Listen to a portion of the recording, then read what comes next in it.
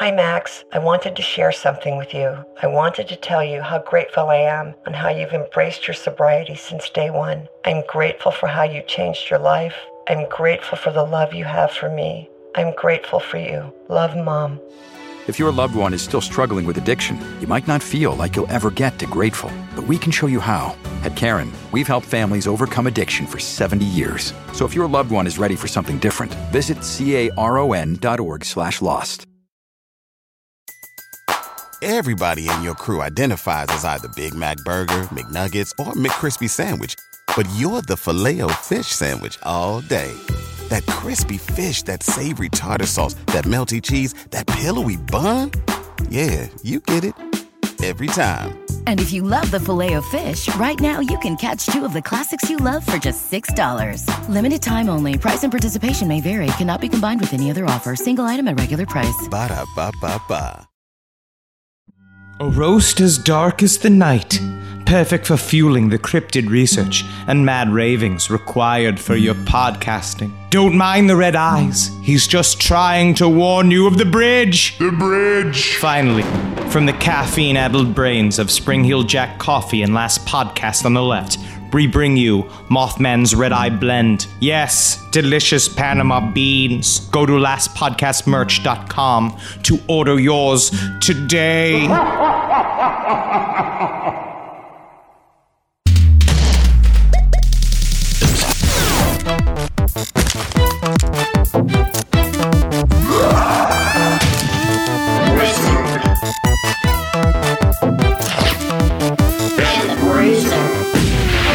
Dance, magic dance. Hello, it's me, your Bruiser Hoggle Holding, and I'm not gonna run away from you, little girl, feeling weird in your pants when you're watching Labyrinth.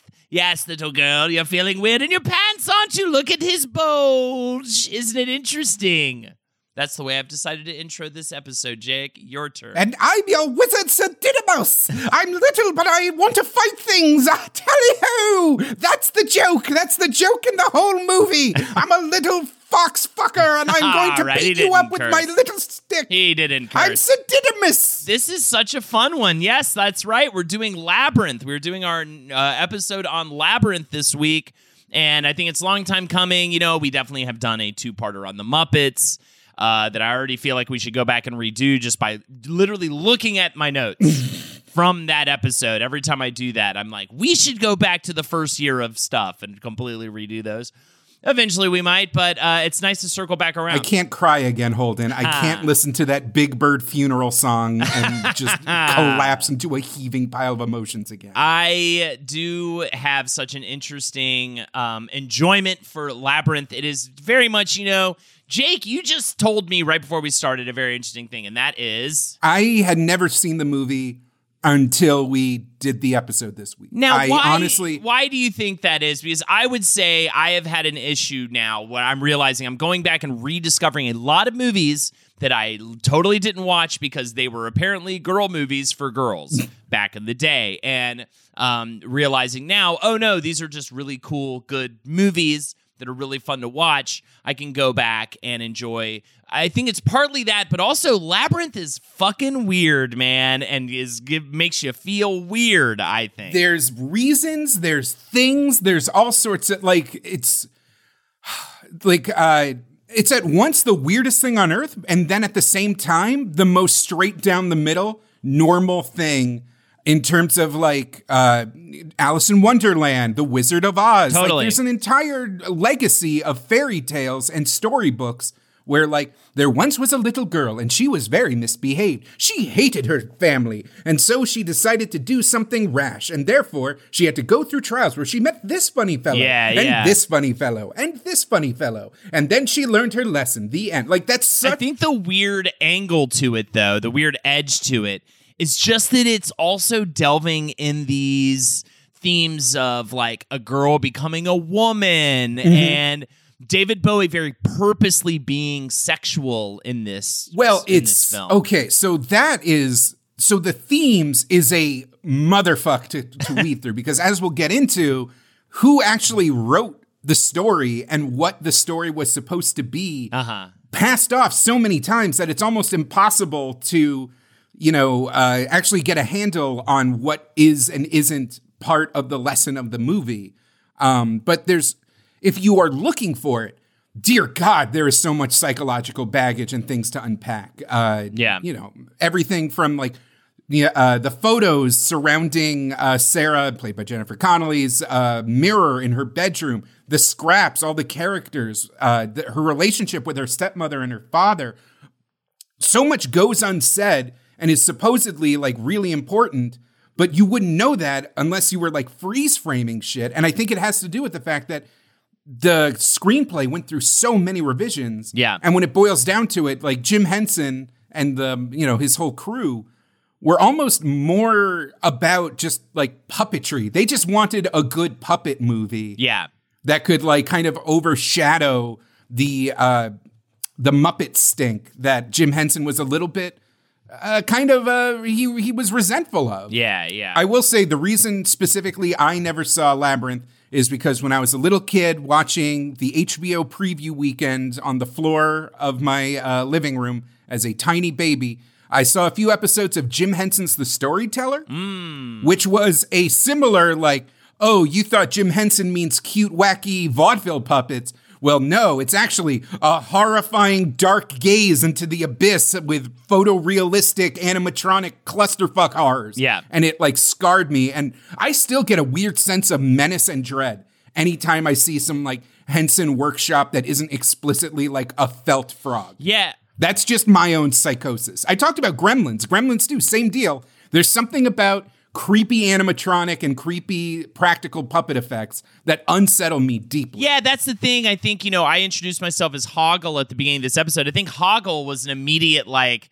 alienation for me. Any puppet that was designed like that and, like, moved and talked like that made me kind of upset. And I think that The Labyrinth in general it's almost like a horror movie, the way it sets itself up. It's very scary. You've got, and then you have these weird elements of like musical numbers and, Dance Magic Dance and all this kind of stuff that lightens it up. But I mean, it's not only dance magic make you feel weird in the pants, but it's also creepy as hell. So, and the greatest example of that, what might be the shaft of many hands that she falls through, and how like intrusive that feels, that all these hands are like grabbing this girl, and and then all the like, but then all the inventive puppetry and all the cool stuff they did with the hands on top of it is like, wow, that's incredibly impressive. And I feel really weird right now, like all at the same time. But what I like though is that it feels like that was like like a Howard the Duck style 80s mistake. But actually, if you go back and I'll give you the quotes in a little bit, but you learn more about Henson's collaboration with Brian Froud and with what's his name, Monty Python guy. That was intentional. They were trying to show this journey of a girl becoming a woman and maybe trying to keep that childish nature. Essentially, like those last few stages was a very interesting part in development for me. I think the most interesting time in a person's development, to me, one of them at least, is that time when you're like still have stuffed animals, but David Bowie's making you feel weird in the pants. You know what I mean? And you don't, and you're dealing with the stuffed animal. You're looking at the stuffed animal. You're like, I love playing with this stuffed animal. And then at the same time, you're like, but then also this guy has this like weird thing going on down there, and it's making me feel all strange in my pants. And it's such a bizarre, uncomfortable time, and that's why I think the movie's so uncomfortable in so many ways, right? Because it just has this vibe of like, it's a dangerous place we're moving into, and the world isn't going to be quite so like fun and childish for a girl anymore. It's going to be, I don't know, right? Do you know where I'm kind of this basket I'm attempting to weave? No, there's definitely the major theme of the movie is like Arrested Development and kind of taking responsibility for your life. Yeah. In a way that is weirdly, how do I say this? Through all the symbolism and through all the kind of unspoken themes in the movie, hits way closer to home than some Pixar movie or let me say a DreamWorks movie where it's just kind of on the nose. In fact, what really struck me so hard about this movie, watching it for the first time, is how much kind of the post-Spielberg, post-DreamWorks, post-Katzenberg, ha-cha-cha-cha, like here's a wacky Lady Gaga joke for the adults in the audience. And everything is like, there is just very little snark within the movie. It is a very down the road fairy tale, kind of for children to watch with parents. And it doesn't feel like a commercial movie. It feels like something from PBS. It feels like something from a more sincere era. Yes, which is ironic because, as we'll get into in the movie in the notes, the main goal of the movie, from Jim Henson's perspective, was to make up for Dark Crystal. Like, Dark Crystal is a down the middle Tolkien riff. The head Gelfling, our main character, Jen the Gelfling, is just kind of dragged along as the chosen one from guide to guide, kind of just doing as he's told. The evil people want them, like, it's all very rote. It's not a very dynamic story, and it is kind of unsettling. And the number one criticism was, well, I associate Jim Henson with the Muppets. I associate them with, like, humor and a little panache and a little razzle-dazzle. And Dark Crystal is just kind of a gloomy bummer. And so even as Jim Henson is creating what he thinks is this more commercial, more lighthearted romp through a fantasy world, the themes just still ring so true, and the sincerity and honesty of the storytelling just like makes it stand out in a way that you can't even make a children's movie like this anymore. Not at all. And then also just the amazing inclusion of Bowie and these like 5 songs that he wrote for the movie that have now become enduring classics, especially Dance Magic Dance. And people love it and love that Bowie really like does such a great job in this movie. I guess we should also say that, this film did not do well in the box office. It did very, very poorly. We'll elaborate more on that later, but it has since became the cult classic that it is. And, people fucking love Labyrinth now. And, what my thought about it was while I was watching it was like, you know what? This movie does work way better out of a movie theater and in a family room on a rainy Sunday, right? That's the perfect atmosphere for a film like this. And you get lost in it and, it's just more raw and like, out in the room with you. And, also, the kind of stuff like the Fire Gang. Yeah, oh god, and a lot of the how effects. dare you bring up the Fire Gang? We're gonna try to breeze right past the Fire Gang. It's very upsetting. It's very upsetting. That whole part, it gave everybody nightmares. Which is great, by the way. But I'm saying stuff like the Fire Gang, where the composite effects, like the matte background, the optical thing, where they tried to hide the puppeteers. It's a very shoddy effect. Like even Henson admitted that it just does. It just falls short because they are trying to do all this. The idea that there were no kind of breaks, there was no consideration for what can be done on screen. They just trusted their craftsmanship to make everything happen analog is amazing. And on VHS, I was just going to say, some of the rougher edges of those analog effects kind of get smoothed over. It's kind of like a video signal Vaseline that just lets even more of the reality of the movie shine through, way more than maybe if it had come out in the 4K era. That's all I'm saying. I'm also glad you brought up the Fire Gang because this movie has what every important children's movie must have, from Pee-wee Herman's Great Adventure to even Who Framed Roger Rabbit, even though it's a little more adulty. It's got to have that moment where you have to hide behind the couch because it's so scary what's happening on the screen. And the Fire Gang was a perfect example of just like, why is this for kids? These just creatures are just like throwing their body parts all over the place. It's incredibly disturbing. And threatening to do the same to Jennifer Connelly. And he looked just like me. It just has that moment in the movie. You know what I mean? Holden, can I drop the first, like, that's a neat fact of the episode. Please, God, help us, please. Jim Henson was a huge fan of author Maurice Sendak, who is a children's book author most famously known for Where the Wild Things Are.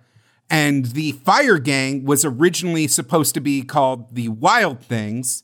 And it even fits in the song, Where the Wild Things. Yeah. But in a screening, Sendak was like very offended because they did not get permission to use the name.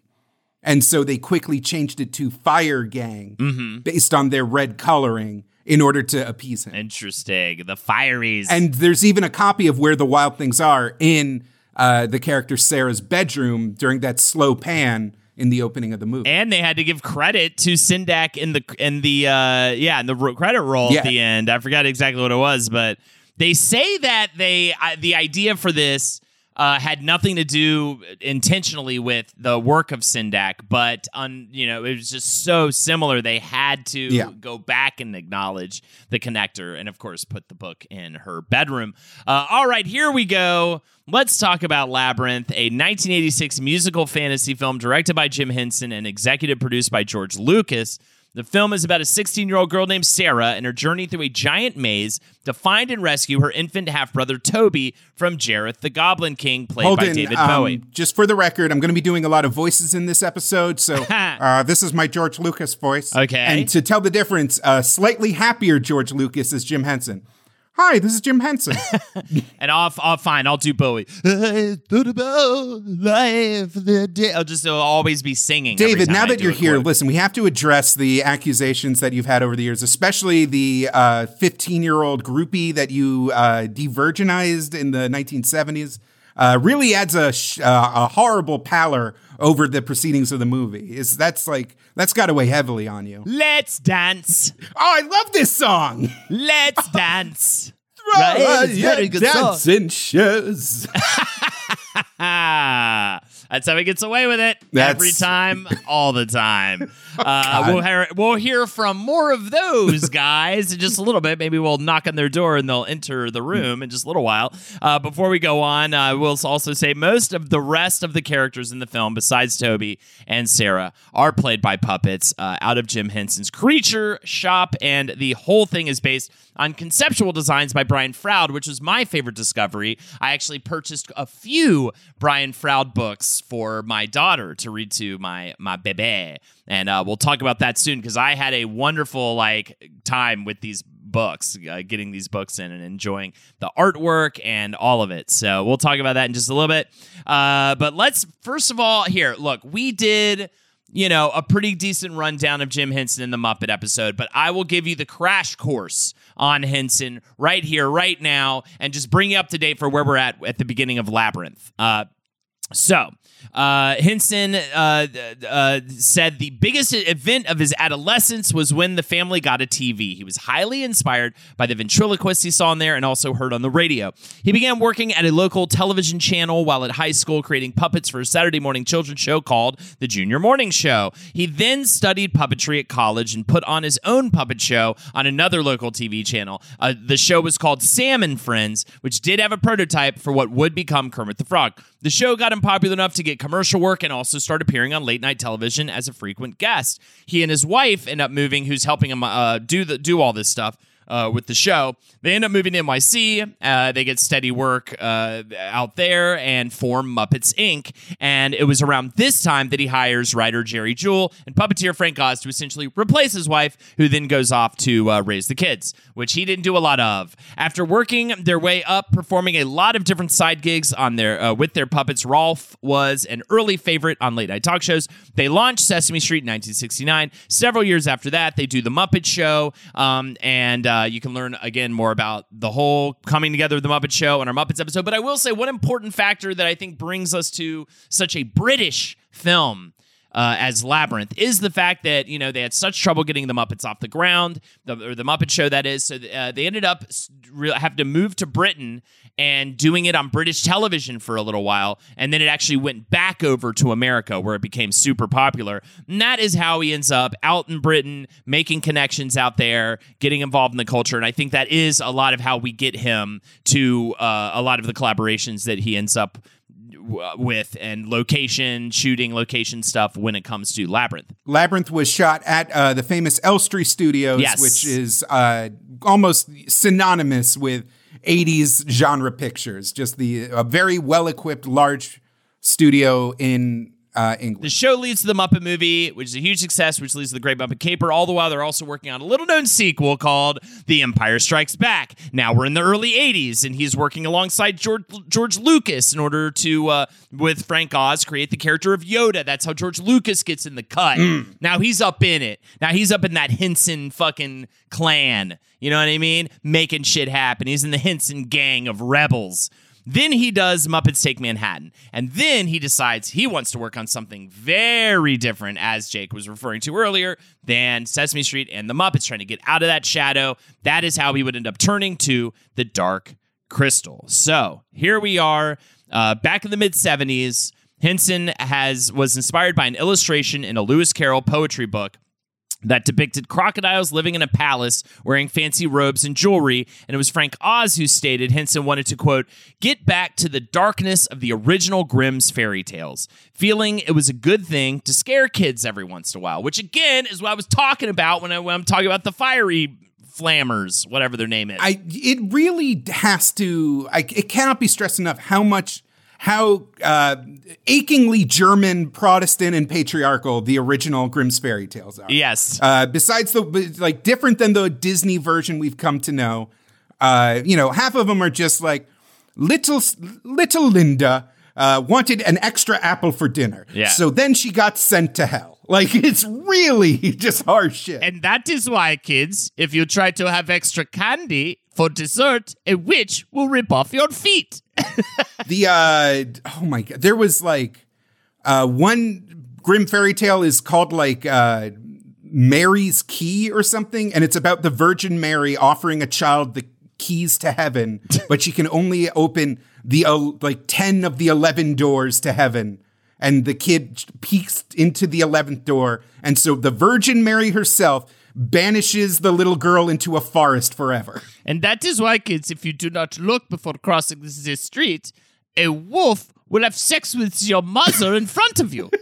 Okay? Now They'll you think only about kill that. your grandma and then use her corpse as a costume. And it's not that crazy. A dog will wear your skin if you don't say please and thank you, okay? So think about that next time, you fucking piece of shit. Okay? I like this Grimm's Holden. It's a Patreon bonus. Holden does Grimm's fairy tale.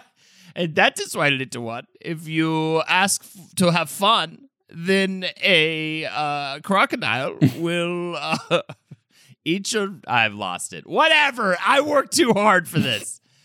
And that is why, little one, if you want to leave the house, a dog will fuck the mailman to death. All right, I found it with that last one.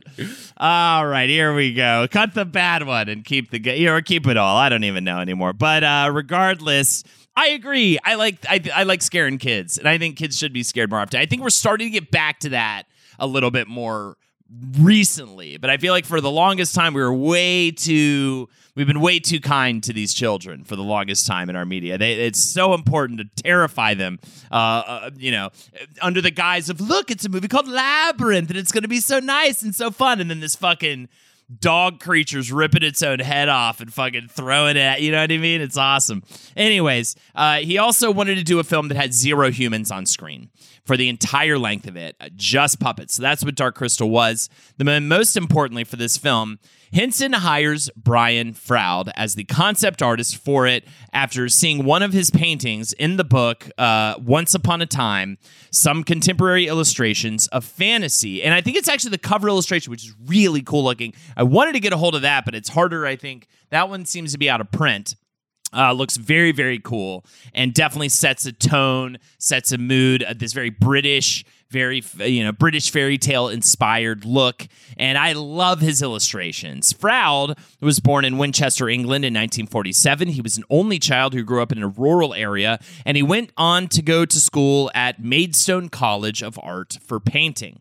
Froud said, in college, I became interested in folk tales and fairy tales. Gradually, I became more and more interested in the underlying meaning of it all and the possibility of the reality of real fairies. I discovered a book of fairy tales by Arthur Rackham.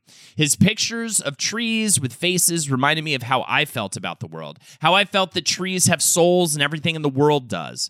I started to draw fairy tale images, so I was sort of, in a sense, a self-taught whilst at college. And also, while at college, he becomes very alienated by his fellow classmates and his art classes as he, quote, got fed up with the fact that you can paint terrible pictures, and if you explain them in an erudite way, it's called great art.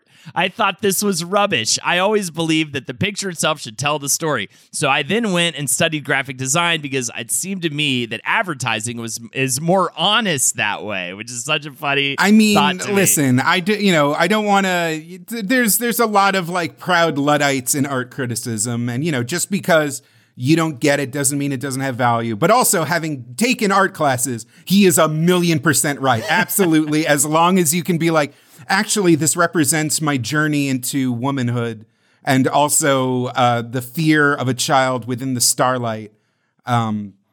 You can get away with a lot of stuff. Yeah. Which was bullshit, because when I did a bad painting and I was like, this represents how cool I think the Ninja Turtles are, they were like, that's not good enough. Work on your pattern. It reminds me of even theater class when people would get up and do scene work and they were just so clearly full of shit, just kind of walked in and did the scene, but because of the way they did it, they just always got applauded, and it was so frustrating. And then I really tried to do method acting, and then I'd always get shit on because I was trying. You know what I mean? So annoying. Anyways, yeah, you just brought me back to my bad brain place. So, but he starts working as a commercial illustrator in Soho, London, and then, quote, but once I started on that, I realized that was really boring. Yeah, no shit. All the while, he's illustrating books by a couple different children's authors featured in a collection of modern British illustrators called, of course, Once Upon a Time, Some Contemporary Illustrators of Fantasy. And it was around this time a New York publisher named Ian Ballantine saw the success of a Dutch book called Gnomes, which was a biology book for the fictional creatures, and decided to recruit two British illustrators to make a similar work, but for fairies. I did not, because so many people I knew growing up had that Gnomes book. Yeah. Which is what David the Gnome, that weird Nickelodeon cartoon from the late 80s, early 90s was based on. Yeah. I had no idea Brian Froud's fairy book was absolutely just make me that, but for a different thing. But for British, folklore, essentially. So, yeah, Brian Froud and Alan Lee is the other illustrator. Lee would go on to create a lot of work around the works of J.R.R. Tolkien, become very well known for that, and would end up serving as concept artist for Peter Jackson's Tolkien films. So obviously great combo of collaborators. The result was 1978's Fairies, spelled Faeries. And man, this book rules. I just picked up the anniversary edition in a nice hardback. It's easy to find, should be easy to get. And this is an illustrated compendium that explores the history, customs, and habitat of fairies, as well as goblins, dwarves, pixies, elves, leprechauns, ogres, boggarts, banshees, mermaids, and selkies. Selkies are seal people, Jake.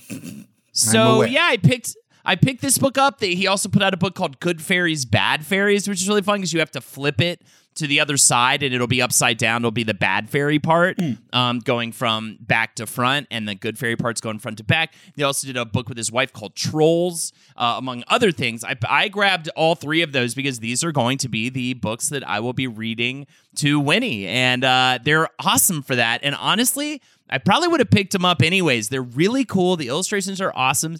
I love the approach. I love this field guide to, essentially all things that Neil Gaiman loves to write about, right?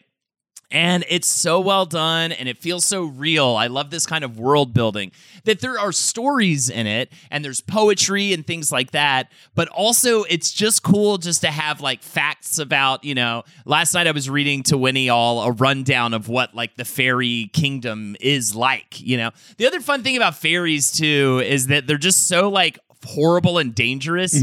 You always look at them as these cute little things, but they're just the nightmares. the Fae folk hold great danger. Oh yeah, I mean, you never want to get mixed up with them, but it's cool to learn about and think about. But anywho, just really cool stuff. I'm really, really excited about that. So, I mean, we have one of the premier children's entertainers and crafts artisans with a army of incredible creature designers in his workshop, and this incredible artist doing the concepts.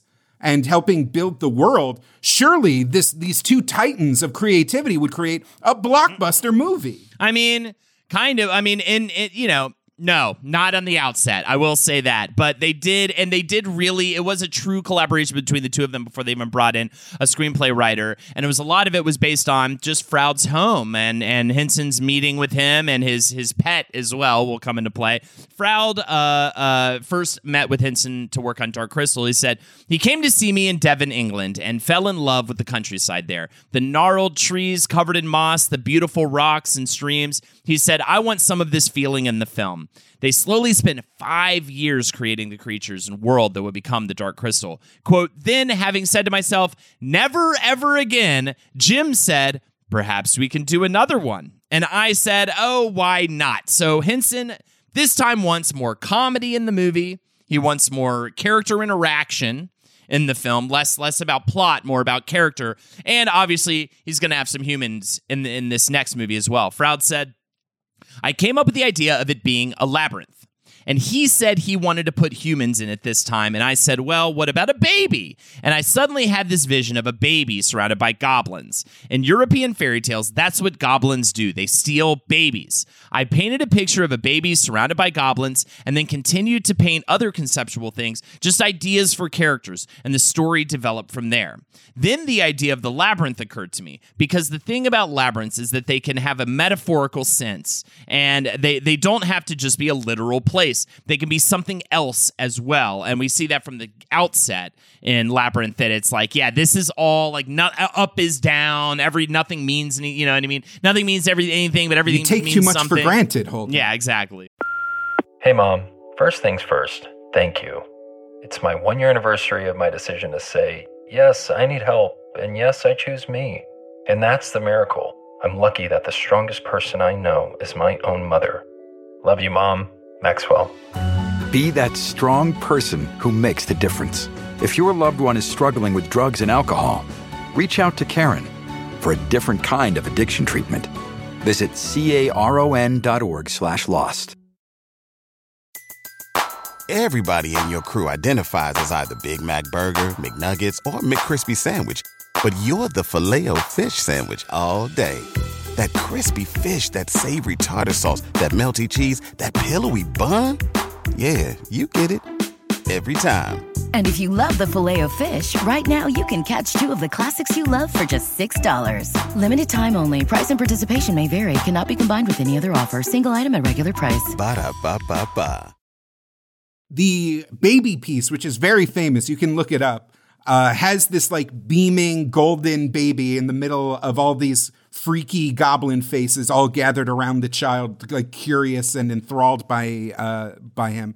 According to Froud, he drew this baby 6 months before his son Toby was conceived, and by the time the film had come out, the baby looked like the baby from the painting so accurately that there was like almost no question that they were going to use his son in the film. Apparently, Lexi said that's a thing. That people do that. All the like artists will like draw their own child before they appear, just weirdly know what they're going to look like in some subconscious way. I mean, it makes sense that, you know, if you are an artist, you're more familiar with your own facial features and maybe your significant other's facial features. So if you're just cranking out a nose and some eyes and a mouth, like you'll end up using shapes that you know more intimately. Kind of especially if you're drawing from, you know, the right side of the brain, you're not using a photo reference. So it's not unheard of, but it is a fun story. I will also say Maurice Sendak not only did a book called Where the Wild Things Are, also did a book called Outside Over There, which is about a girl who must rescue her little sister who was stolen by, you guessed it, motherfucking goblins. So that is also why Sendak's lawyers got involved. And hilariously enough, the credit at the end of that they list in the credit roll is Jim Henson acknowledges his debt to the works of Maurice Sendak. Interesting. That they had to add that after the law done come down on them, son. But yeah, I mean, come on, Alice in Wonderland, Wizard of Oz. I mean, and all those books are in the room. I mean, it's like it is a tale as old as time.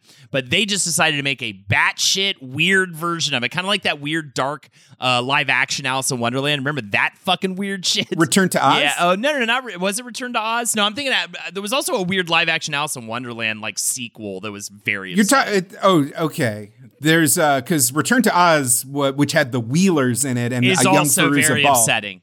Yeah. A young Brian Henson, Jim Henson's son, worked on that. Yes. And it was off of that kind of trial by fire that Jim Henson kind of brought in Brian, his son, who was around like 2021 at the time, to have a huge part in the making of this movie. Hey, Dad, I made a bunch of puppet movies. Will you love me now? Can I work with you? Hey, yeah, sure. I have a use for you now. Can you let Mom out of the basement? She's been chained there for days. Geez, I got a meeting with HBO. Gotta go. Oh, Dad, no! Why are there so many songs about my whiny son? And why won't he just do his job? How dare you? Every time you see me slacking off, you have to sing that song to me. Jim, you gotta be easy on the boy. You don't know when, cat's in the cradle and all that. Wait, that's George Lucas? Yeah, it's me, George Lucas. Oh, okay, I just wanted to make sure. Hey, thanks, George. You're a real good friend. Under pressure. Wait, under pressure. Hold on. If we're going chronologically, at this point in the story, the Goblin King should be Michael Jackson. Oh, that is true. Under pressure. Yeah. I don't have that. That's why. Honestly, Holden, what is creepier? This movie with Michael Jackson as the Goblin King, or this movie with David Bowie as the Goblin King, now that we know all the shit David Bowie did?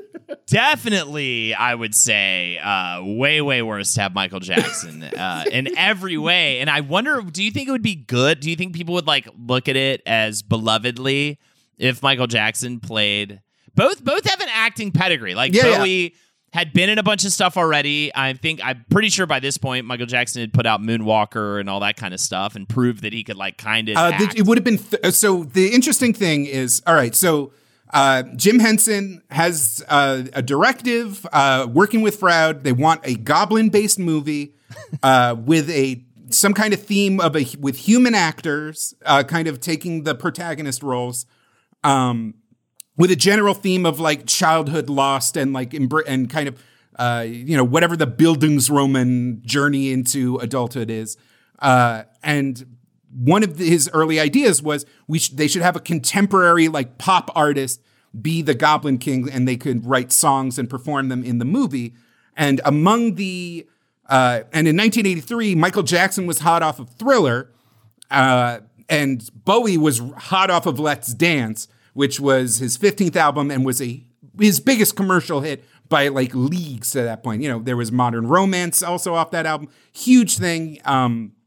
And Sting was also in the running. And according to Brian Henson, he was asked which person he would like, someone his age would be the most excited about. And he lobbied heavily for Bowie. But the Michael Jackson version, I feel like, there would be less menace, but the kind of weird, spoiled, boyish, childish Goblin King would shine through more. And especially with the themes of like embracing adulthood and like rejecting childhood, it would have even more crazy meaning with Michael Jackson in the role. I guess that's true. Than David Bowie as this like weird androgynous like entry into accepting adult love. Totally. I agree.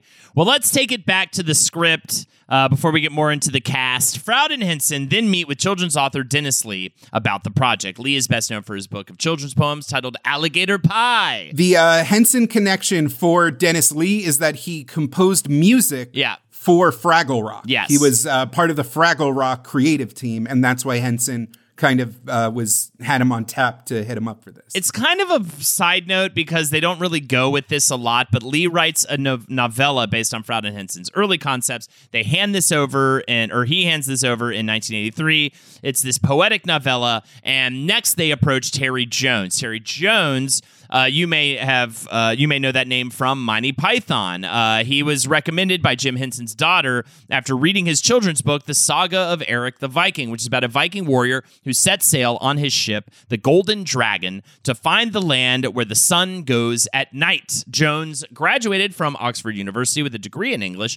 Then he and his writing partner, Michael Palin, went on to co-create Monty Python's Flying Circus, along with Graham Chapman, John Cleese, Eric Idle, and Terry Gilliam. And, looking at the script or thinking about the script and watching the movie, it is kind of interesting to note that Jones is credited, when it comes to Monty Python's Flying Circus, with the show's wild structure that flows from one sketch to the next. He also ends up directing Holy Grail, Life of Brian, and The Meaning of Life. That, when you look at the structure of Labyrinth, very much feels like that. It flows from scene to scene to scene, and it just keeps moving forward, but in all these different, sliced up parts, essentially. In the making of documentary for Labyrinth, which was, I think, aired on TV in the 80s, it had you can find it on YouTube, but it's definitely one of those promo TV special kind of behind the scenes things, not like a modern documentary kind of deal. Jones admits on camera that he wrote the screenplay basically by just going through Brian Froud's concept sketches, finding goblins he liked, and just building scenes around them, kind of just plucking one after the other, building this kind of weird cavalcade of fanciful characters, each with their own kind of comedic game. Especially because he doesn't really love this poetic novella, kind of scraps almost all of it except for a couple of little bits. So yeah, working off of Froud's illustrations. Henson, upon visiting Jones's house, became enamored with his dog, a long-haired Jack Russell Terrier named Mitch the Bitch, who served as the basis for Sir Didymus in the film. However, this script would change quite a lot. Jake mentioned that before. It really keeps changing up until right before it is filmed. He is solely credited as the screenplay writer, but as Jake is about to tell us, that is not quite the case. So the thing that happens is they get Terry Jones. They have, who is a huge get, literally one of the king, Monty Python, so many movies behind his belt. They're going for that European fantasy chops. It feels like a very British production. There's a British fantasy with that kind of what do you call it? Hitchhiker's Guide to the Galaxy irreverence, that Discworld kind of flavor where, yes, they're goblins and trolls, but they can still complain about their fallen arches and have weird little persnickety recognizable character traits taken from the real world. It's all there, but the script is apparently kind of all over the place. It kind of feels like Terry Jones just took random characters and created these random scenes about them, and that it kind of lost its heart. It was a little too jokey. And so they brought it in and gave it to Laura Phillips, who was a writer on Fraggle Rock, who was going to smooth it over and kind of create a more coherent story around it. But then that kind of neutered all the jokes, which again, Henson wanted a more lighthearted kind of, I keep saying sassy, but a more Muppety sensibility to the Dark Crystal. And that goes back to Terry Jones, who does more rewrites. Supposedly there's up to 28 different versions of the script that were all getting bounced around. Bowie at one point is shown the script and he is dissatisfied with it, so it gets bounced back again. It showed to him, by the way, backstage at a concert with illustrations and stuff. Oh, yeah. Henson went to David Bowie in his what was it called?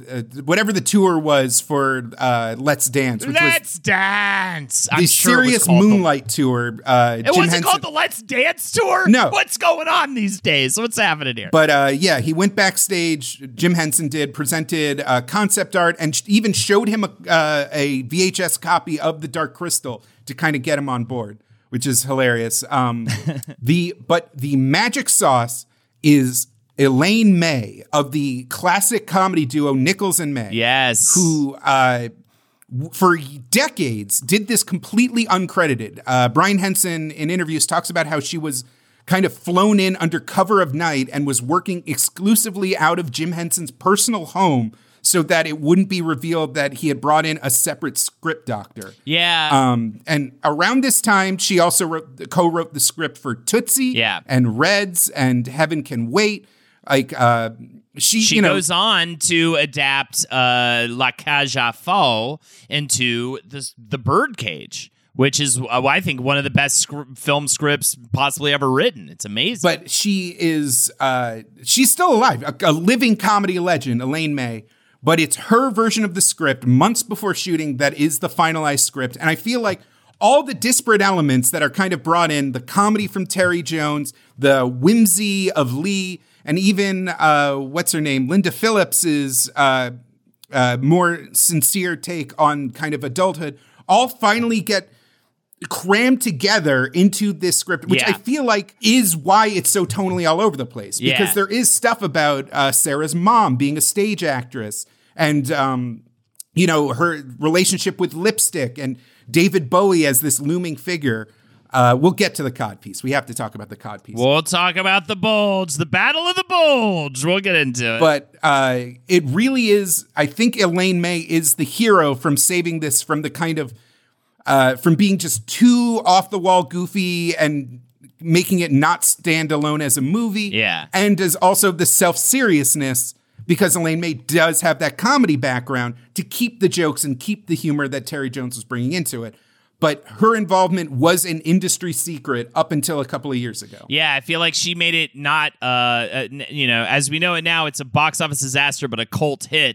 I think it just would have been a disaster if May was not involved. And you're right, and I think that's what makes it... Well, there's a reason why this movie is as beloved as it is, and Time Bandits is still kind of a deep pull. Exactly, and that's the interesting question I'm trying to answer throughout this episode. I think for me, the main hook point is like, what makes a movie a box office disaster, but like a massive, I mean, come on.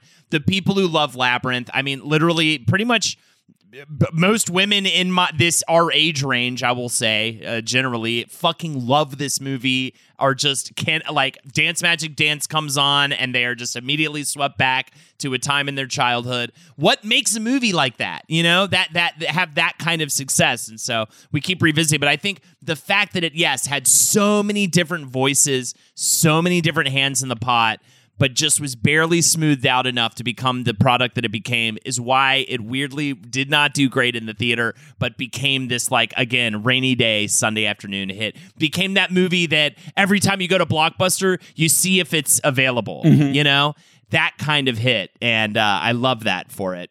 But yeah, going back to the cast, a couple more things about Bowie. He definitely clicked with the character, describing him as, quote, a spoiled child, vain and temperamental, kind of like a rock star. And that was always the approach. Let's make him this sexy rock star. And that's why he has this allure that, again, makes one maybe feel weird in the pants at the age that they're at. I think they were going for that. Froud said in an interview that his character is really what is inside the protagonist Sarah's head as she is nearing the age of sexual awakening, a time when rock stars would make one feel all confused. Froud says there are references to all sorts of things in his costume. There's the danger of a leather boy in his leather jacket, which also has a reference to the armor of a certain type of German knight in it. There are references to Heathcliff from Wuthering Heights, and the tight trousers are a reference to ballet dancers. He's an amalgam of the inner fantasies of this girl. Everyone always talks about Bowie's perv pants, but there was a reason for it all. It has a surface that's fairly light, but then every so often you go, oh my God, how did we get away with that? And so, it was intentional, that fucking dirty penis bulge. In an interview with Brian Henson, he claims that Shroud kept making the codpiece bigger and bigger in the concept art, and Jim Henson was looking at these, and his reaction was, that's perfect. That's what the movie is about. She's a teen girl who wants to be treated like an adult, but whoa, that thing's scary. And at one point, he was actually a character, Bulgy, the talking bulge. They had 4 operators operating the bulge, and he was just like, hey, you want to see what's up in me? And like all these really uncomfortable lines. Well, there was, obviously, there was a little person in the pants, and then 4 radio operators, each one in charge of each ball, one in charge of the shaft, and one in charge of the tip. and then together coordinated, it was how that character was made. But unfortunately, it was cut for time from the final movie. Sometimes I think about having some sex, but I'm just a talking bulge. Hey, Jim, I have a question about Bulgy. I feel like, a lot of the subtext is kind of removed if he just talks about fucking all the time. Gee, George, that's a really great idea. Yeah, I think I get what you're calling. Okay. Cut the bulge, you guys. I'm one of your daughters. Do you even remember my name, Jim? Can you fit inside this Bigfoot costume? I need someone to work the left leg. Fine. I'll be Bigfoot. I'll be Biggie Big, the Bigfoot man. Less talky, more puppety. Great, thanks. So yeah, I do think that's very interesting. I think when people talk about Labyrinth, they talk about it in a way that was almost like an accidental 80s weirdness, that there was all this sexual undertones, but no, they were completely going for that the whole time. And just like, the Labyrinth itself and all the characters in the Labyrinth you see in her childhood bedroom. So of course, Bowie is this confused, like his whole outfit is based on being a confused version of a young girl's like sexual thoughts. The creepiest thing about the Bowie as the looming threat of adult sexuality in my head is that in the beginning, besides all that stuff he definitely did, is because in the opening pan in Sarah's scrapbook, it's never explained on screen that these are like all the photos she keeps around are of her birth mother. And that's why she's living with her stepmother. But David Bowie, there's a photo of David Bowie and her birth mother kind of embracing each other. And that leads us to believe that maybe David Bowie is like the other man that her mom left them for, or like was a co-star of hers. So and weird. Like she's applying makeup and all these like costume stuff in the mirror. And it seems like she's trying to emulate the woman in the photos, but we don't know that that's her birth mother. So like literally, what the fuck is going on in this movie? Who knows? It's all been lost in the screenplay shuffle. I will say he does a great job. I think he's a really solid actor in this and in other things. I did not realize that he actually, he started out in music, but then he took a break. And in the late 60s, he studied drama under Lindsay Kemp, under whom he studied mime, commedia dell'arte, and the avant-garde theater. And this is how he came to adopt those personas in Ziggy Stardust and Aladdin Sane, and made him actually really primed for acting roles. He starred in many different films. He also wanted to, quote, be involved in the music writing aspect of a movie that would appeal to children of all ages as well as everyone else. And I must say that Jim gave me a completely free hand with it. So that's I think another interesting element. Another part of the tone of this whole thing are those songs. But let's get off of Bowie. We've been on it too long, and that bulging dirty penis bulge. Jennifer Connelly played the role of Sarah. I mean, now we know her as just this amazing actor throughout her career, but it all started around this time. She was modeling at just 10 years old, and at the age of 12, I think it was like maybe her first like big audition. She got her first acting gig in Sergio Leone's Once Upon a Time in America. And soon after that, she plays the lead in the Italian horror film Phenomena, and as well as the coming-of-age movie 7 Minutes in Heaven. Those both come out in 1985. And, of course, Labyrinth would be the next role she gets after that. Many young actresses were up for the role. Helena Bonham Carter, Jane Krakowski, Sarah Jessica Parker, Marissa Tomei, Laura Dern. Connelly is the one who wins Henson over, however, because she, quote, could act that kind of dawn twilight time between childhood and womanhood. And that's what they were looking for. That's what the movie's about. Connelly has since stated about working with Bowie that she, quote, wasn't cool enough to get what working with him really meant, but also that he was incredibly kind to her, made her feel incredibly comfortable almost immediately, and they had like a really fun time working on this movie from the sounds of it. The other one you already mentioned, we mentioned Toby Froud plays Toby Williams, little baby. Of course, his father's Brian Froud. Brian's wife was also underneath Bowie during shoots to make sure he didn't drop the babe. Brian Froud met his wife while working on The Dark Crystal. They married in 1980. Toby was born while they were in pre-pro for Labyrinth. So they were like, fuck it, let's just go with him. Another thing from the documentary that stuck with me is when they were talking about casting Jennifer Connelly, Jim Henson really, like, everybody, Jim Henson keeps talking about how much he just doesn't have to, like, treat her like a child and how well she takes direction. And, like, all the quotes are like, yes, I felt like I could talk very straight to her. I didn't have to tiptoe around her feelings. Yeah, exactly. I laughed at that, which means like, yeah, that's so funny. Like, I'm going to drop you in a stink pit. Don't complain about it. She wasn't a fucking asshole like those other fucking kids. Compared to how he talks about working with the baby, it seems like working with Jennifer Connelly was a lot less stressful. Bowie also says about Connelly, besides being quite beautiful, she's a very good actress. And one forgets that she's 14. She's really quite mature. Which, fun. Love to hear it. Yeah. I also, with Toby, you always see him surrounded by these terrifying goblins, crying his eyes out. You just think it's got to be the worst time ever for this baby. Apparently he had no problem with the goblins and was actually totally like, they had to purposely keep him up past nap time to get him that upset during the goblin scenes. So don't worry, it wasn't as abusive. It was only mildly abusive what they did to him. Big shout outs as well to Michael Motion, who did the crystal ball contact juggling. I think one of the most iconic elements of Labyrinth we haven't even talked about, and that would be that crystal ball, like gravity juggling. So Mike Motion almost deserves his own episode. He is a MacArthur Genius recipient in the field of juggling. We're all old enough to remember like the Fushigi ball craze that kind of came around in the 2000s.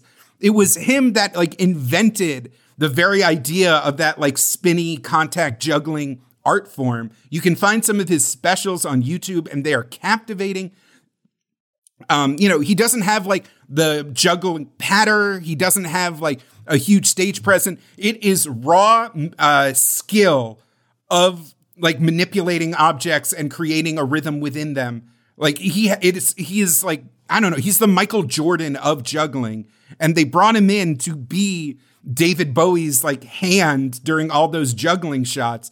And it's so brutal, especially in the behind the scenes footage, watching him like, because what is juggling? What is the skill that you most associate with juggling? It's hand-eye coordination. And Mike Motion, this legendary juggler, literally could not look at his own hands while he was doing this. And so David Bowie talks about how these scenes were all done in good fun and he had a blast and he just felt bad for Mike Motion. Motion spelled Moschen, like that's actually his name. It's not like a play on the motion of the juggling. Like it's whatever. It's not a station. Anyway. And so there's footage of Mike Motion like tucked behind a cloak, his like head pressed against David Bowie's back as hard as he can so he can't be seen on camera, with his gloved hand just dropping ball after ball after ball as a production assistant keeps handing him out of a cardboard box full of those acrylic crystal balls until they finally like nail a single take and they yell cut. Like every single one of those juggling scenes had to be redone and redone and redone because even the most talented juggler in the world still has to look at his fucking hands while he does it. So, and Bowie weirdly just thinks it's hilarious the whole time, too. Yeah. It's just like kind of had insult to injury. Bulge, penis bulge. All right, let's talk about the puppetry, please. Can we not have the song parodies for a second? Let's do puppetry. Henson wanted the voices of the various creatures in the film to be different from anything he'd done before with Muppets, Sesame Street, etc. So while he did have Henson Company mainstays like Frank Oz, Karen Prell, Steve Whitmire, and Dave Goltz perform as puppeteers, he mostly had other folks do the voices, British actors such as David Shaughnessy, who did the voices for Sir Didymus and the Hat, and Timothy Bateson, who did one of the Four Guards and the Worm. All these different things just to separate. Again, he's trying to get out from under that Muppets cloud a little bit here. Brian Henson, as we mentioned before, Jim Henson's son, he would go on to direct Muppet Christmas Carol. He was one of the puppeteers and voice for Hoggle. Let's get into Hoggle. Let's get into Hoggle, son. Brian Henson operated the face, while Sherry Weiser was inside the costume doing the body movements. And there were 4 members who were also all on radio crew. Henson said, 5 performers trying to get one character out of one puppet was a very tough thing. Basically, what it takes is a lot of rehearsing and getting to know each other.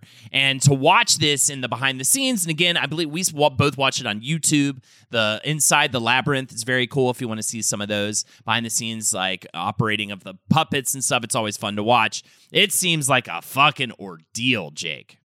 Hi, Max. I wanted to share something with you. I wanted to tell you how grateful I am and how you've embraced your sobriety since day one. I'm grateful for how you changed your life. I'm grateful for the love you have for me. I'm grateful for you. Love, Mom. If your loved one is still struggling with addiction, you might not feel like you'll ever get to grateful, but we can show you how. At Caron, we've helped families overcome addiction for 70 years. So if your loved one is ready for something different, visit caron.org/lost. Everybody in your crew identifies as either Big Mac Burger, McNuggets, or McCrispy Sandwich. But you're the Filet-O-Fish Sandwich all day. That crispy fish, that savory tartar sauce, that melty cheese, that pillowy bun. Yeah, you get it. Every time. And if you love the Filet-O-Fish, right now you can catch two of the classics you love for just $6. Limited time only. Price and participation may vary. Cannot be combined with any other offer. Single item at regular price. Ba-da-ba-ba-ba.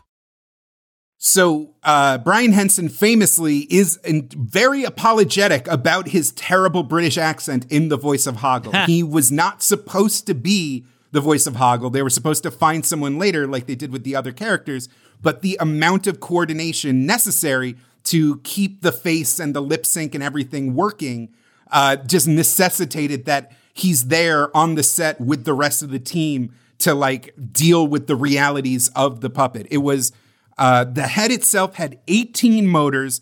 Like you said, 4 people controlling the operation. Sherry, the little person in the body, was originally supposed to have a camera in her chest and that let her see like through a video camera in the mask.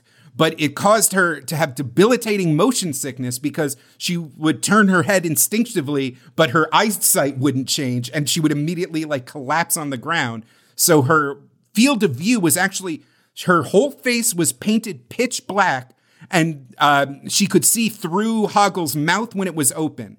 And Brian Henson says that the vocalization, the characterization of Hoggle, always kind of muttering to himself, always, anytime Hoggle moves, there's always like a,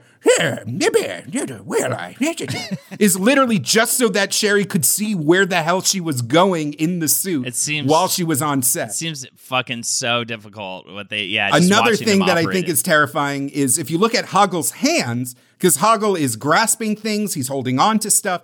Those are like just this exoskeleton of metal claws under latex that Sherry remotely operated with her own hands. And they had to do tons of rehearsals. Like imagine trying to pick up a plastic bracelet with like one of those shark grabby mouths you played with as a kid on a stick. You know what I'm talking about, Holden? Oh, yeah. You know what I'm talking about? Yeah, the grabby things.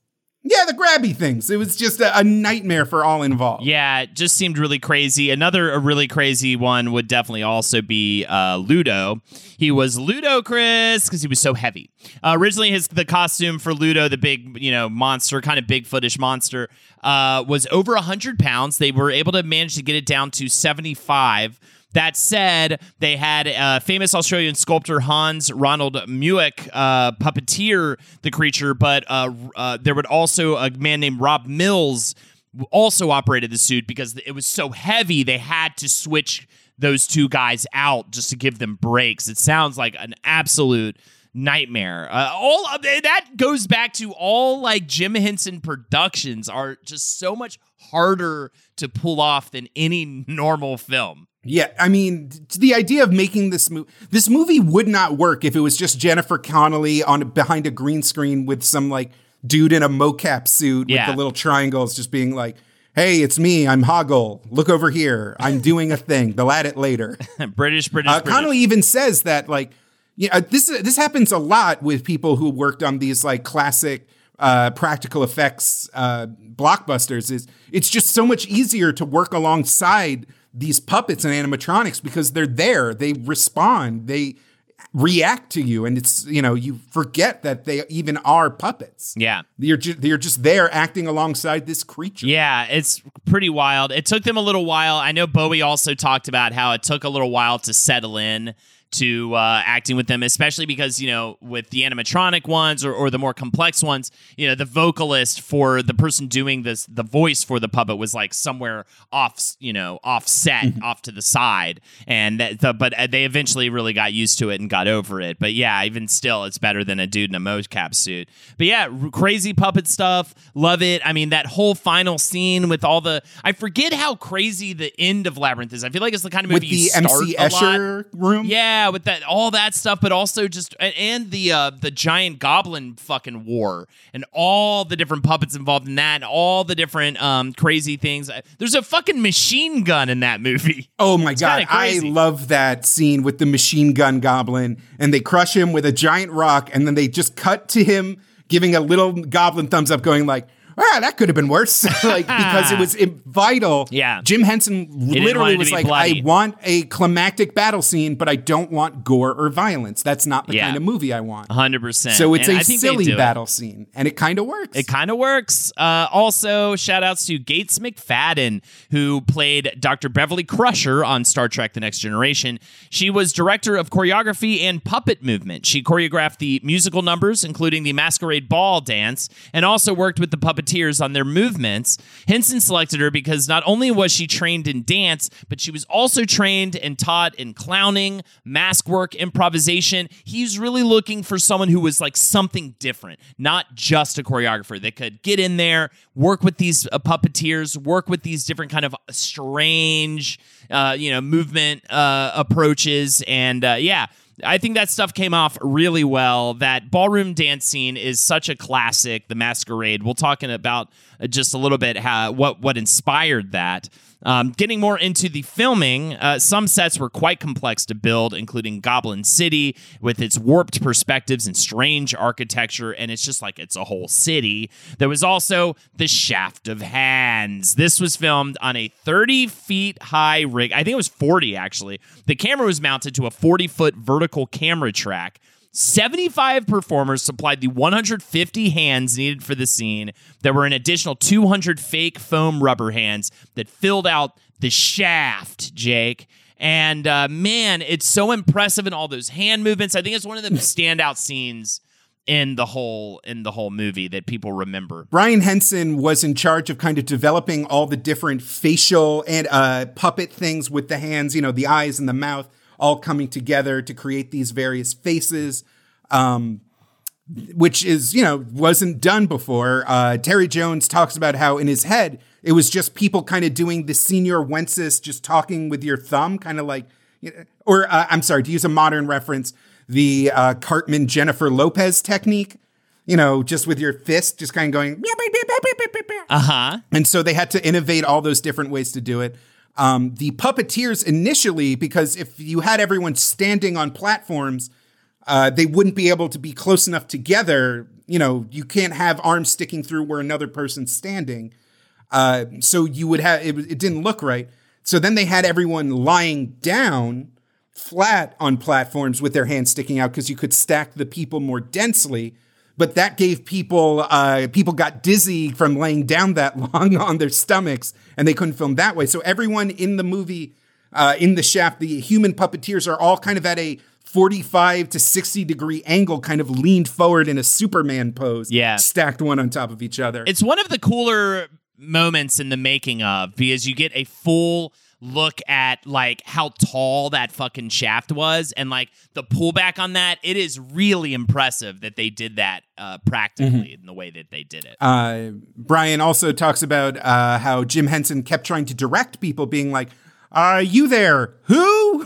On the upper right? You mean me? No, left, like, because they were all behind a big black wall. They couldn't tell who was and all the hands look the same, exactly the same too, and have that terrifying look, like they're like kind of clay, arthritic. They wanted an arthritic look. Also, another crazy shoot was definitely the Magic Dance musical number. This involved 48 puppets controlled by 52 puppeteers, as well as 8 little people in goblin costumes who were attached to wires, so that when they do the magic jump, they end up like flying up in the air. That one seemed like just a hodgepodge, and sometimes you think that it would take this incredible organized effort to do a shoot like that, but actually they brought in a lot of people last minute because they essentially decided they needed to like triple the amount of puppets in the scene in order to fill out the space.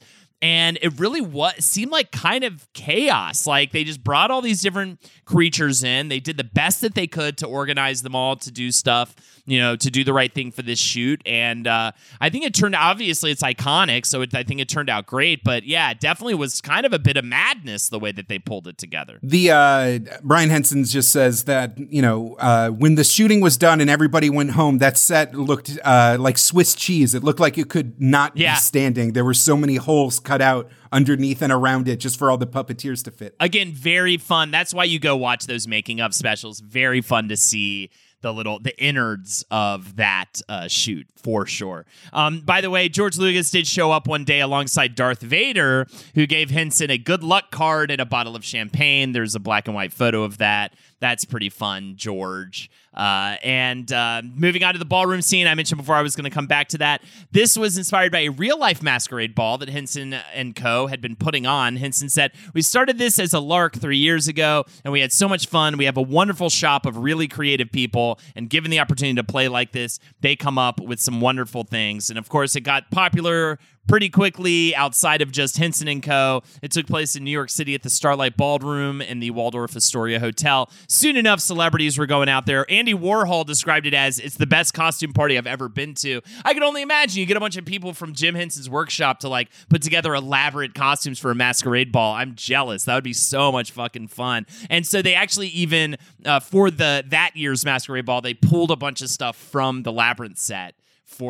So they kind of art came back into real life in a certain way. But that's such a bizarre scene because it's all adults. Sarah's the only kid. She's supposed to be out of place. And again, this was them trying to lure her, Jareth the Goblin King and these other attendees at the Masquerade Ball, trying to lure her into adulthood. It's very like Catcher in the Rye-ish a little bit, about holding back from it. It's because she's out of place. She's clearly the only child. She's the only one without a mask. The masks themselves all are making the people look like goblins. Yeah. She got drawn into that by eating the forbidden peach. Dear God, the symbolism there.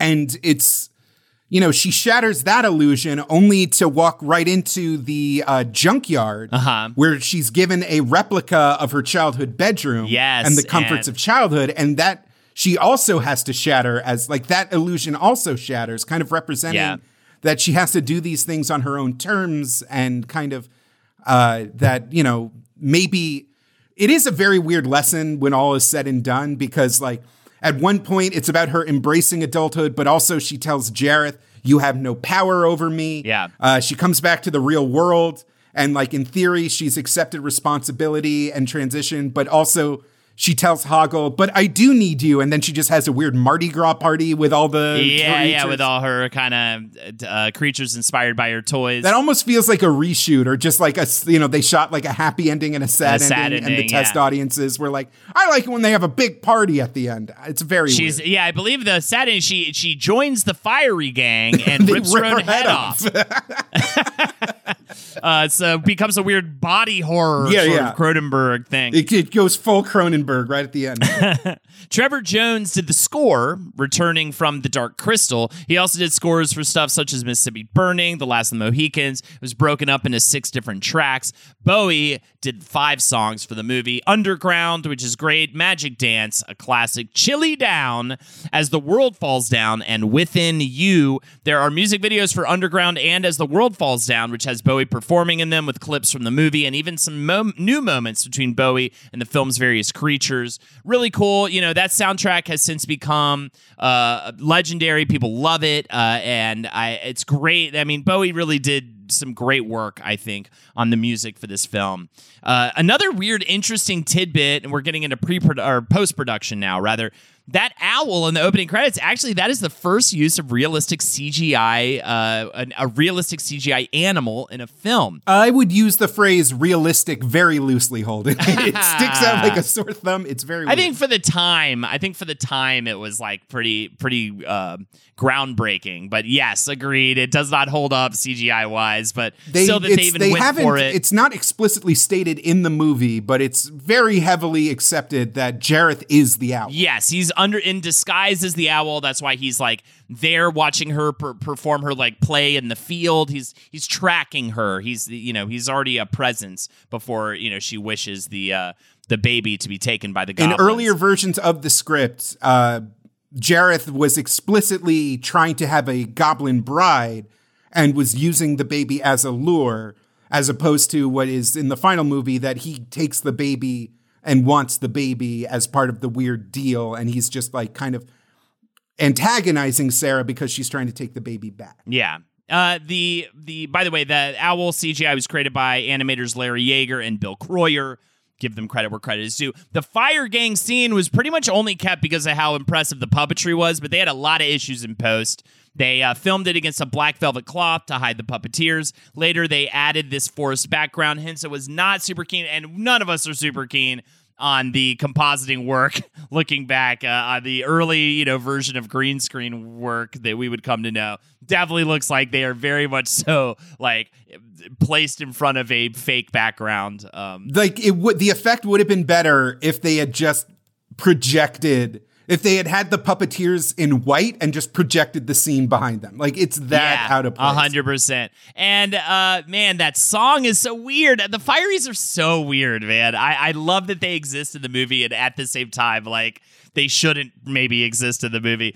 George Lucas jumped in during the editing, as stated before. Henson said, when we hit the editing, I did the first cut, and then George was heavily involved in bringing it to the final cut. After that, I took it over again and did the next few months of post-production and audio. When you edit a film with somebody else, you have to compromise. I always want to go one way, and George goes another way, but we each took turns trading off giving and taking. George tends to be very action-oriented, and he cuts dialogue quite tight. I tend to cut looser and go for more lyrical pauses, which can slow the story. So I loosen up his tightness, and he tightens my looseness. Ooh, bulge, penis, bulge, Jake. Bulge, penis, bulge. So, yeah, the movie premieres at the London Film Festival. Prince Charles and Princess Diana were in attendance. There's footage of it. It is very surreal watching Prince Charles just walk up to Ludo and be like, well, isn't this a fanciful lad? Because Ludo was there, Jennifer Connelly. Yeah, there's some really fun pictures of that. The movie, though, does, as we were alluding to, it opens number 8 in the U.S. box office behind. Here are the films it opened behind.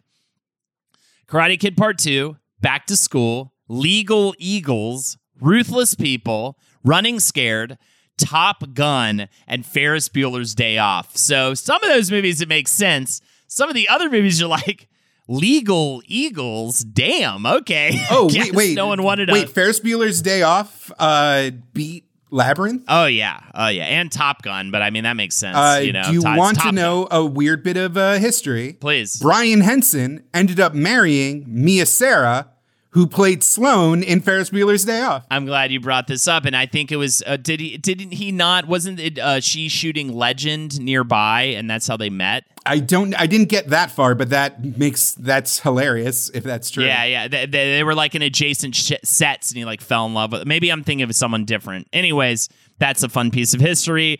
And of course, the film ends up becoming a much bigger success on home video and DVD at the time. When Blockbuster is like huge, video rentals are huge. Holden, just so you can pull your hair out. I looked up some reviews of Labyrinth when it came out. Roger Ebert said, the movie is an impressive production that is often good to look at. Some real thought went into it, and David Bowie's soundtrack is fine. Yet there's something missing. It never really comes alive. The movie is too long, without a strong plotline to pull us through. All movies like this run the danger of becoming just a series of incidents. There's no structure to the order of the adventures. Sarah does this, she does that, she's almost killed here, almost trapped there, until at last nothing much matters. Which is like, Yeah, that's a fairy tale. That's a fairy tale. That's Wizard of Oz. That's Alice in Wonderland. Yeah. That's like, I don't disagree with that take, though. And I even mentioned before how the writing of it, what was it, Terry Jones, right? Mm-hmm. Was known for that kind of writing with Monty Python's Flying Circus. And I think that's very much what we have here, a series of events just, and then this happens, and then she goes here, and then this happens with it. And it doesn't really like circle back in a meaningful way. That said, I think that kind of format is fucking perfect for that, VHS on a, VHS tape on a rainy Sunday afternoon when sometimes you're getting distracted by things or you're going off to run into the restroom and it doesn't really matter because you're just going to be in this thing. I think it's just the perfect, family movie, throw it on. And here's another gut punch. Gene Siskel said, it has been said many times before in this space that the sight of a baby in peril is one of the sleaziest gimmicks a film can employ to gain our attention. But funny. Henson does it, and that's almost unimaginable considering the enormous amount of good he has contributed through Sesame Street. Equally pathetic is the film's attempt to reach the teenage audience through the presence of and music of David Bowie, who looks as out of place in this film as if he were hosting at the Grand Ole Opry.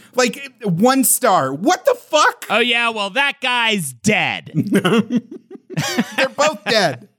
They're both fucking dead. Well, I don't think they're necessarily completely wrong, but I think they misjudged the heart of the movie. And I think they misjudged totally missed the point of what it was bringing. But again, they're not like little girls, you know what I mean? And I think that even I can appreciate that more now than I did even when I was younger because I see what they're going for.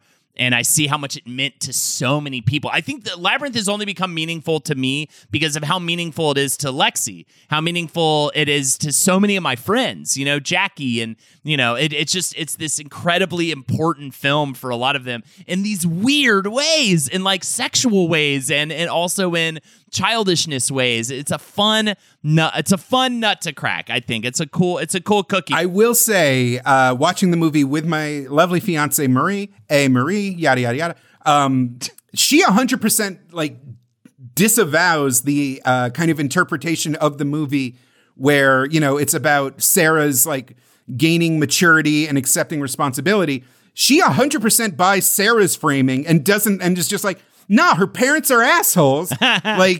What does it matter whether or not she uses her time to play and make believe in the park or go on dates? That's a weird bullshit thing that a girl has to go on dates to be to have a valid life. It's a very fun thing that Sarah's plight does resonate so well with different viewers. Well, as much of a failure as it was at first, Bowie has since said, every Christmas, a new flock of children comes up to me and says, oh, you're the one who's in Labyrinth. And Jennifer Connelly said, I still get recognized for Labyrinth by little girls in the weirdest places. I can't believe they still recognize me from that movie. It's on TV. Oh, yeah, whatever, Jennifer. You look the exact same. You haven't aged a day. It's on TV all the time, and I guess I pretty much look the same. Yes, you do. That's why she married Paul Bettany. Are they married? They might be weird common law. I believe they're married. Yeah. So finally, little kids are like, "Oh my God, it's Vision!" and she gets some of the heat taken away. Brian Henson has spoken about how his father, very disappointed by the initial outing for Labyrinth, eventually got to see how beloved the movie would become.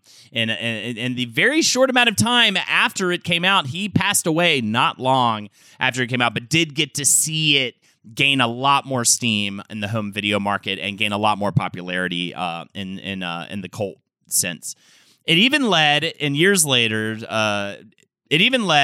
years to attempts at a sequel and a reboot. The film Mirror Mask actually is written by Neil Gaiman, directed by Dave McKean. It exists in a world similarly inspired by Labyrinth. Originally, they were setting out to make a sequel, and then they just said, why don't we just make it I believe it's a circus family and a little boy that ends up getting whisked away into this kind of circus-inspired fantasy land that's also very Labyrinth-inspired. That would go on direct-to-video. There's a 4-volume comic released back in the mid-2000s titled Return to Labyrinth. It's about Toby as a teenager getting tricked into returning, of course, via Jareth to the Labyrinth. That sounds pretty interesting. And in more recent years, Brian Froud has been working on a stage musical along with Brian Henson and the Jim Henson Company since 2018. So who knows? That might happen. They're looking at, I think, that Back to the Future musical we talked about a couple months back came out. Yeah, like it can happen. They're talking about it more in the sense of a West End London stage musical. So we'll see if it comes to the States. But here's for hoping. And also a sequel is still in talks in the works. In 2016, screenplay writer Nicole Perlman, who wrote on Guardians of the Galaxy and Detective Pikachu, announced she was hired to write a script with Lisa Henson set to produce. That would, of course, Jim Henson's daughter. Later, Scott Derrickson, director of Doctor Strange, was announced as director. And in February of 2021, Jennifer Connelly confirmed she, quote, had conversations, end quote, about being involved in a sequel. Very vague. Who knows?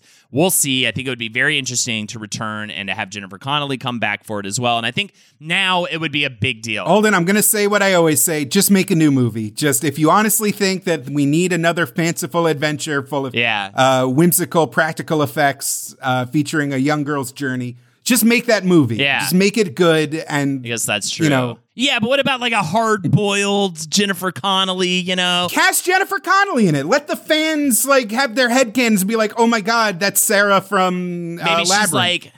It's like she's been a homicide detective for too long. We open up on her just like throwing up into her own hands, looking at some guy's fucking whole head that was ripped off. Another missing infant. Fireys. They say it's not related, but I know. I know who's She decides to go back to the Labyrinth for one last gig. You know what I mean? I think it'd be cool, but yeah, who knows? But I do love this film. It's about such Hoggle. An anomaly. He's been found dead in an alleyway. Trying to suck his own dick, but we think it was staged. We think the bulge did it. It's her quest to find David Bowie's bulge. He's like, it's the Black Star. He's like doing his whole like final album and the thing. They just use CGI hologram David Bowie. Mm-hmm. Sounds like a great movie. There you go. It's called Bulge Penis Bulge, Return to the Labyrinth, fucking psycho clown style. I'm very excited. I'm very excited for that. And I think that about does it. That's our episode on the Labyrinth. Joaquin Phoenix turns into Jareth because he got off his medication. Because he went so method as the Goblin King. He became him. Ladies and gentlemen, boys and girls, I think that is our episode on the Labyrinth. We hope we did you justice. I hope you enjoyed my parody song, Bulge Penis Bulge. I hope you enjoyed my David Bowie accent and all the many trappings of a standard Wiz and the Bruiser episode. If you'd like to follow us further or support us further as well, check out patreon.com/WizBrew. We've got weekly bonus episodes. We've started a new thing up called Wizard and the Newser, where we're talking about current events. So if you want that style of podcast from us, we are starting to do that now on Patreon, and as well as other bonus content. Catch it on there at the $5 level, just $5 a month. Patreon.com/WizBrew. Catch me on twitch.tv/HoldenatorsHo. I do streams. I'm back on my full stream schedule, Monday, Tuesday, Friday streams. It's always a blast. Monday's like kind of the more like State of the Union stream. I also do cocktails that night and play games, kind of your basic B stream. Tuesdays we do a big group hang, play games, play Jackbox, play Among Us. It's a lot of fun. And Fridays, me and my lovely, lovely co-host Jackie do Jackin' with the Holdies. It's a pregame party stream. You got it all, man. But you don't have a cartoon puppet. Jake? That's right. If you need a cartoon puppet, you should go to youtube.com/PuppetJared, where I do a VTuber thing. That's right, a virtual tuber. We play games, we hang out, we make tier lists, we watch some real weird-ass forgotten cartoons. Over at youtube.com/PuppetJared. Give me a sub, give me a watch. It helps out so immensely, and really gotta just really heart sell you on that Patreon. Patreon.com/WizBrew. Tons of really great bonus episodes for you to enjoy. If you've hit the end of this episode, you're still listening to the plugs. That's how much you enjoy this show. And you're like, God, I wish there was more show. It's all there on Patreon. Hours and hours of stuff for you to listen to help ease the drudgery of your horrible modern world. All right. Well, I think that about does it. Hey, everybody, always remember, never stop bruising. And keep on whizzing. Let's dance. Now get back in the Bigfoot. Get back in the Bigfoot. Bulge, penis, bulge. Get back in the Bigfoot bulge. All right, I'm done. I'm sorry.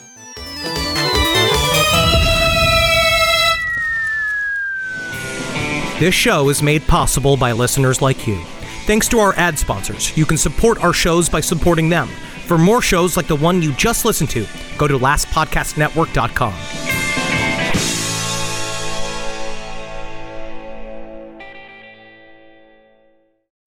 Price drop? Time to shop. Get to a Nordstrom Rack store today for first dibs on new markdowns. Now score even more, up to 70% off brands everyone loves at Nordstrom Rack. Denim, dresses, sneakers, tops, and more. Plus, get genius deals on jackets, sweaters, and boots for the whole family. Shop your Nordstrom Rack store today and save up to 70% with new markdowns. But hurry, deals this great won't last. Everybody in your crew identifies as either Big Mac Burger, McNuggets, or McCrispy Sandwich. But you're the Filet-O-Fish Sandwich all day. That crispy fish, that savory tartar sauce, that melty cheese, that pillowy bun. Yeah, you get it.